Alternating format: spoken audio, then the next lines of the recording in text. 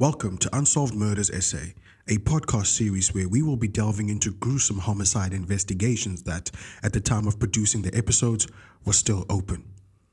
The objective of this series is to keep the stories of the forgotten alive and hopefully help spark a memory for anyone listening in with intimate knowledge of the cases. The views, information, or opinions expressed in this series are solely those of the individuals involved and do not necessarily represent those of Swisher Post, its parent company, and partners. Some of the content featured in this series describes details of extreme violence. Therefore, viewers' discretion is strongly advised.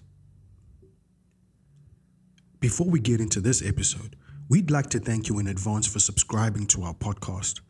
Every like, comment, and subscription goes a long way in helping us grow our Unsolved Murders SA community. If you're a new listener, then please do us a favor and subscribe to our channel. Unsolved Murders SA is available on Spotify, SoundCloud, Apple Podcasts, and YouTube. You can also find the latest updates on South African true crime stories at swisherpost.co.za. Johannesburg is renowned across the globe as the City of Gold. And in the 1930s, it truly was the jewel of Africa. The city, quite literally, was anchored in gold, and for South Africans and international immigrants, it was the perfect place to start afresh with only the sky as the limit. Johannesburg drew scores of migrants from the countryside and abroad. To outsiders, the city was a mecca of dreams and the host of glamour and high society. In her article about life in Johannesburg in the early 1930s, author Kathy Monroe writes, open quote, Johannesburg in 1931 was glamorous, vibrant, exciting, and an exacting place, and at that point shifting from the frontier town of the Rand pioneers to becoming a settled society with sharp class, social, racial, and economic strata bearing down in a town where rich rubbed shoulders with the poor, and all was not quite as our 1931 guide tried to so eagerly represent. Close quote. That year, Jacoba Schroeder was born on the 8th of June, to be specific. Jacoba, renowned later in her life and posthumously as Bubbles, was a native of Lichtenburg, an industrial town situated in the northwest, a province previously referred to as the Transvaal. Lichtenburg was situated about 230 kilometers west of Johannesburg and was established by Transvaal President Thomas Francois Burgers in 1873. The history of the town is closely associated with the life of General Delarey, who, apart from being the town's representative in the House of Assembly, was also Assistant Commandant General of the Boer Forces. Notable natives of Lichtenburg include Ferdinand Hutzenberg, apartheid South Africa's Minister of Education between 1979 and 1982, and Jacoba, an ambitious farm girl who sought the finities of life in the City of Gold, but in the end fell to the irresistible allure of sex, drugs, and death, the vices of a city that never sleeps. Jacoba Schroeder was one of 6 children birthed by Louise Ann Augusta and Ernest Albert Schroeder. Her mother, Louise, the child of first-generation German immigrant parents Carl Friedrich Wilhelm and Justina Lange, was born on 10 December 1884 in Fort White, Grahamstown. Her father, Ernest, was a German native born on 21 October 1877. Together, they raised Jacoba, the last born, whose siblings were Ida, Emily, Louise, Amanda, and Hugo. Jacoba's sister, Louise, died at the age of 67 on the 26th of June 1952, and no information was found on Ernest's fate. Information available on Jacoba's early life suggests she was raised in what many would argue was a dysfunctional home. When she was only 4 years old, Jacoba was taken in by her extended family in Vereniging after her mother had moved to Johannesburg in pursuit of better opportunities. She would live in Vereniging for 9 years, where she obtained most of her early education. It was only when she had turned 13 that she reunited with her mother in Johannesburg. By then, it was 1944, and the city was bustling with explosive economic activity owed, in part, to the country's powerhouse mining industry. This is why, for the most part, Johannesburg saw perhaps one of its biggest spikes in native migration. World War II was in its fifth and penultimate year, and for Jacoba, life was only starting to get interesting. The teenager lived with her mother for 4 years, and while little is known about why this reunion was cut short, it's said that Jacoba packed her bags in 1948 and sought greener pastures in Vereeniging, where she grew up. There, she found a job working at a coal agency, and at first, this was the start to her life as an independent woman. But working hard to earn a living was never part of Bubbles' plans. The lavish lifestyle of the rich and famous, perpetuated by the glitz and glam of Hollywood's golden age, is what she dreamed of every day, and the closest resemblance to this fantasy was in Johannesburg. So without informing her family, Bubbles returned to the City of Gold 2 months later, this time opting to shack up with a man named Philip Steyn, a 52-year-old who, at the time, was a bookmaker. The two met at a dance event in Orange Grove, the perfect hunting grounds for Bubbles who, at the age of 17, knew exactly what she wanted. An easy life filled with an abundance of material wealth and easy access to privileges enjoyed by the bourgeoisie. Steyn welcomed Bubbles as a flatmate in his apartment from March 1948 until June 1949, about a year and 3 months.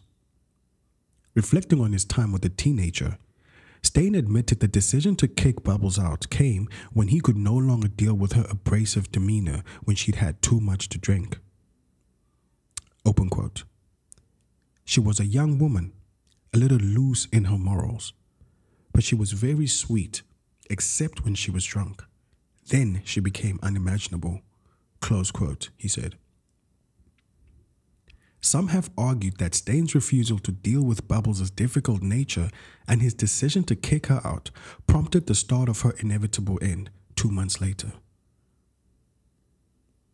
Bubbles turned to the streets once again to find her next living companion, and not long after, she found refuge at Dorchester Mansions, an Art Deco 10-story apartment building situated on the buzzing Rissik Street.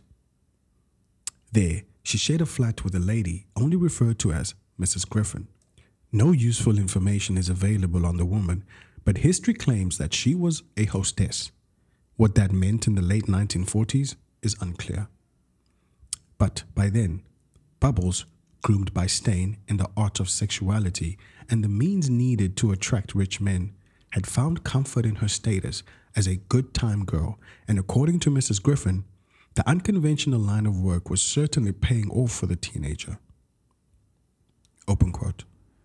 Bubbles was a glamour girl. She spent her day at the beauty parlor and her nights at the nightclubs. And she could be most chaining until she had a few drinks in her, of course. Then she became obstinate and difficult. Close quote. The infamous murder of Bubbles Schroeder starts on Thursday, 11 August 1949. That day, the 18-year-old received a visit from a love interest named Morris Belchick. The two made plans to go out on a date on that Saturday, and sure enough, 2 days later, Bubbles enjoyed a great outing with Morris, which ended with a nightcap at his place in the affluent northern suburbs of Johannesburg. On Monday, 15 August 1949, less than 2 days before her body was discovered at a plantation in Birdhaven, Bubbles met with Morris again.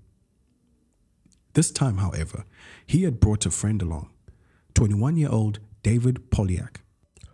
Morris had been so thrilled about his escapade with Bubbles that Saturday, he told David all about it, and so a plan was hatched to reinvent the fun times later that Monday, and this time, Bubbles was going to bring a friend along, a woman only referenced in history as Penny.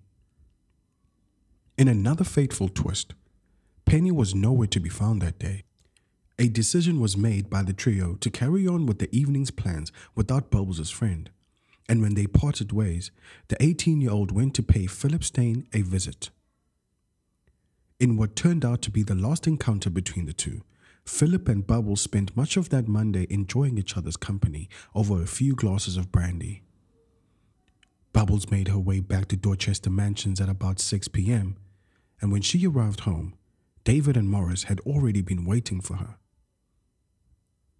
After a brief catch-up, which she apologized for keeping the boys waiting, Bubbles invited her mates to the apartment to wait while she prepared for the buzzing night ahead. Fitted in a green dress that complemented her cinched frame, her face peppered with makeup, Bubbles and her companions set off for the evening. The plan was to enjoy an intimate evening at David's house in the affluent Ilovo suburb. David's mother was out of town at the time, so the boys quite literally had the house to themselves. To allow David enough opportunity to acquaint himself with Bubbles, Morris let her ride with his friend on the way to his place. The trio arrived at the house in Ilovo at approximately 8 p.m. It was a 30-minute ride from Dorchester Mansions, and as they pulled into the driveway, Bubbles was introduced to David's cousin, Hyman Balfour Liebman, who at the time was 20 years old. Hyman was headed out to Houghton, about 7 minutes away, to pick up his girlfriend. When he was sold on the idea of bringing his girlfriend back to the house for a night of fun with the trio, Hyman, in another fateful twist, humbly declined. In any case, he'd already made plans for a date at the cinema that night, and cancelling was obviously out of the question. Hyman drove off into the night, and Bubbles, in the company of David and Morris, headed inside to commence with the evening's festivities. Inside, Bubbles met the cook, Irene. For about an hour and 30 minutes, the trio enjoyed friendly chatter while Irene prepared dinner. At approximately 9:30 that evening, the cook served the first of 3 courses. A bowl of tinned asparagus soup was the starter, then followed a plate of lamb chops and fries. For dessert, the trio had shared a can of tinned peaches. Thereafter, Bubbles, David, and Morris moved to the living room where more brandy was served. By then, at approximately 11:15, it was pretty clear to Morris that he was, at that point, a third wheel at the kickback. So he left. But not long after, he called David to sound off about his envy. At the time of the call, Bubbles and David had cleared the living room and gone upstairs for a music jam session. After a brief chat with Bubbles and David, Morris finally dropped the phone, and this is where his involvement in the mystery ends. It's unclear what transpired between Bubbles and David thereafter, but we know that at around midnight, Hyman returned to the residence where the couple was still awake. Hyman did not reside at the premises, but he often visited and spent nights when David's mother was out of town. Hyman met David in the hallway, and while he was not panicked, he did tell his cousin that Bubbles had had too much to drink, and he wanted to get her back to Dorchester Mansions as soon as humanly possible. Hyman went upstairs to check on Bubbles, who, in his opinion, was far from drunk. His assessment was that she appeared all right, and perhaps David was largely exaggerating. Bubbles insisted on having another drink, and Hyman obliged, cautiously serving her a weak glass of brandy. About 30 minutes after he'd arrived, Bubbles had a sudden change of heart and insisted on being taken home, not by David, but Hyman. Her claim was that her mother, Louise, was staying with her and had expected her back home by 1 a.m. At around 1:30, Bubbles, David, and Hyman walked out of the house and onto the driveway. David, who was more acclimated to the 18-year-old's tantrums, insisted on driving her home. But as soon as they had gotten out of the house, Bubbles quickly jumped into Hyman's car and refused to get out. Early signs of Bubbles' unmanageable behavior when drunk exhibited themselves when she made a fuss about wanting to drive Hyman's car. But in the end, a settlement was reached and the two set off on their way to Center City, Johannesburg. David went back into the house, and 20 minutes had not gone by, and already Hyman had pulled back into the driveway alone. Open quote. That girl's a lunatic. She wanted to drive, and when I wouldn't let her, she made me stop and got out. I told her to be sensible, but she wouldn't listen. Close quote. Hyman told a panicked David. Furious at Hyman's nonchalance, David exclaimed, open quote, "You mean you let her walk? Where did you let her out?" Close quote. Open quote. At the Dunkeld bus terminus? Close quote. Hyman shrugged. Perturbed by his cousin's decision to dump a woman in the middle of nowhere in the wee hours of the morning at a time when crime was not scarce in the region, David got into his car and set off on a search for Bubbles. Hyman had told him what led up to the fiery confrontation. Bubbles, inebriated and moody, had insisted on driving, and when she did not get her way, she had apparently demanded to be let out of the car. According to Hyman, he dropped her off at a bus terminus and told her to follow the bus wires along Oxford Road back to Center City, Johannesburg. In a prophetic twist, Bubbles had left Hyman with these haunting words when they parted ways. Open quote.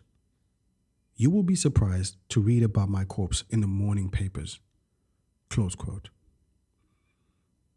Hyman had brushed this warning off too. In his defense, he was tired and he desperately wanted to make it back home. Open quote.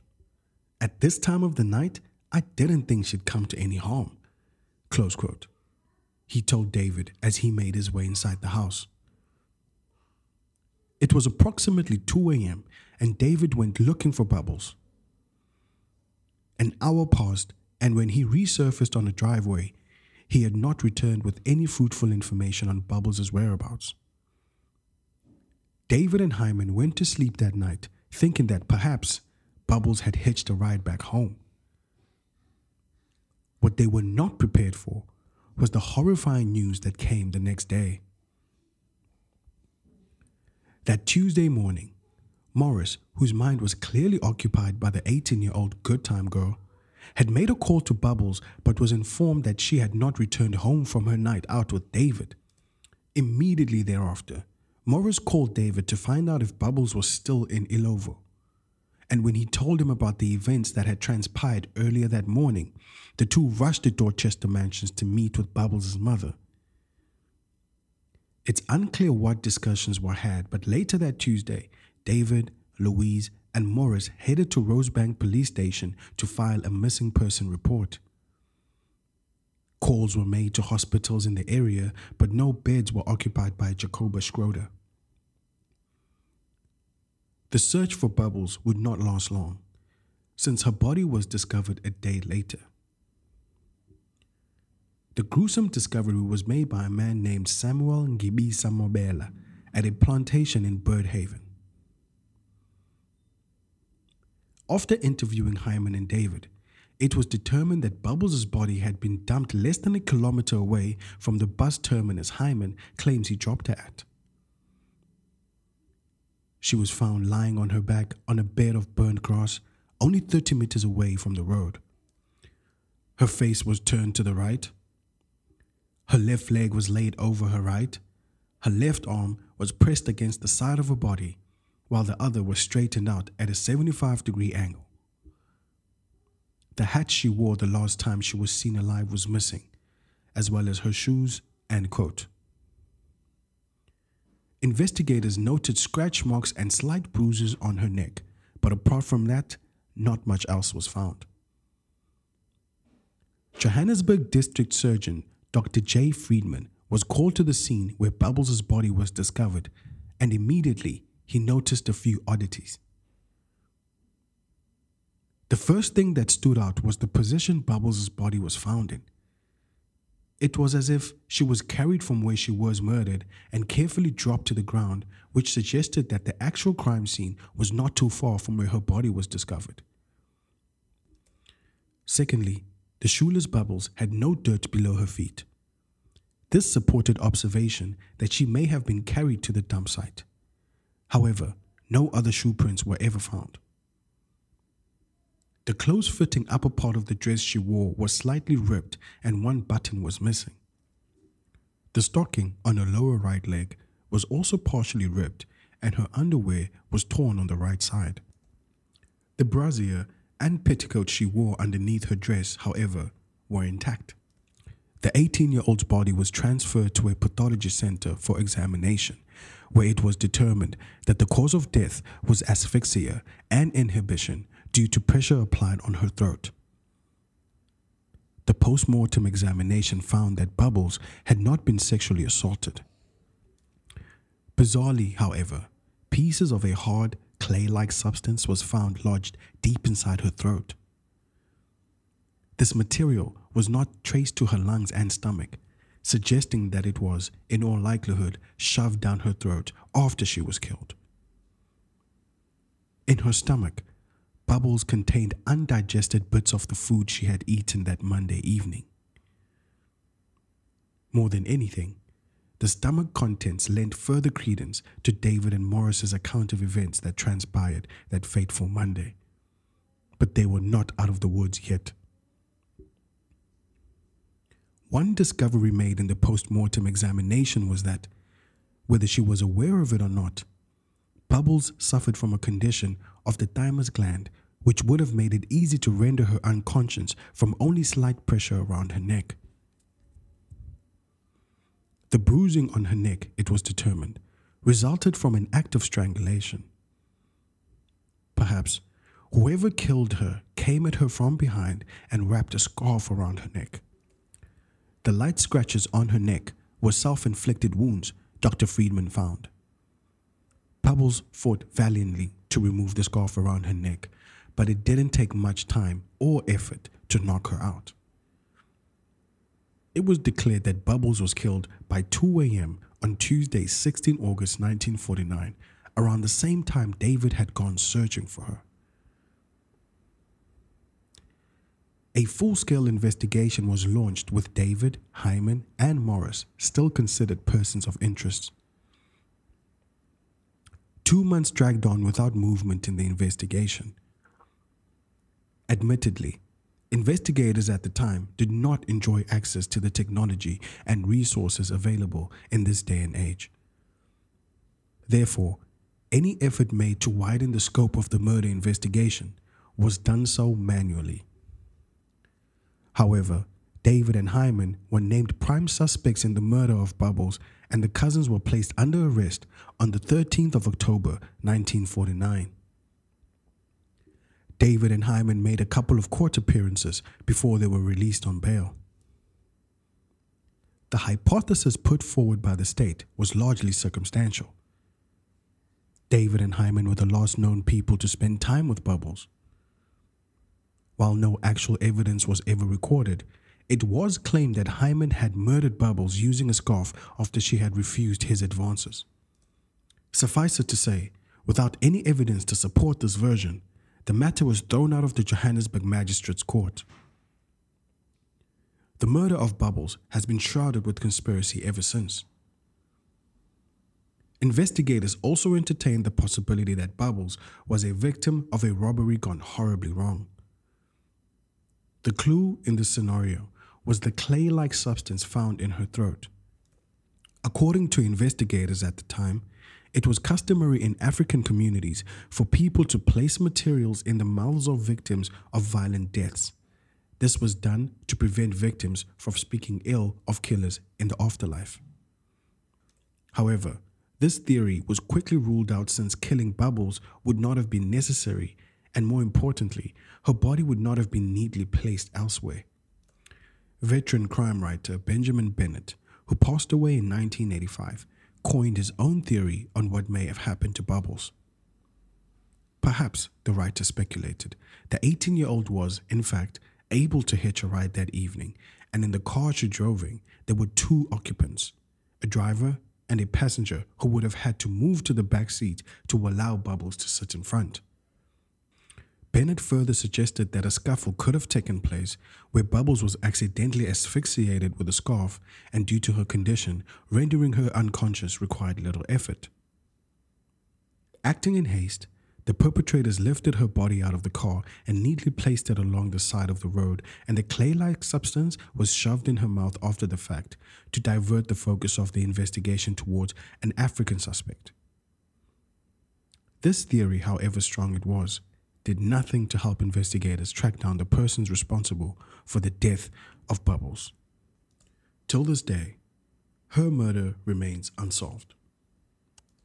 If you are listening to this podcast and happen to have information that could help investigators, please contact SAPS's toll-free Crime Stop number at 08600 10 111.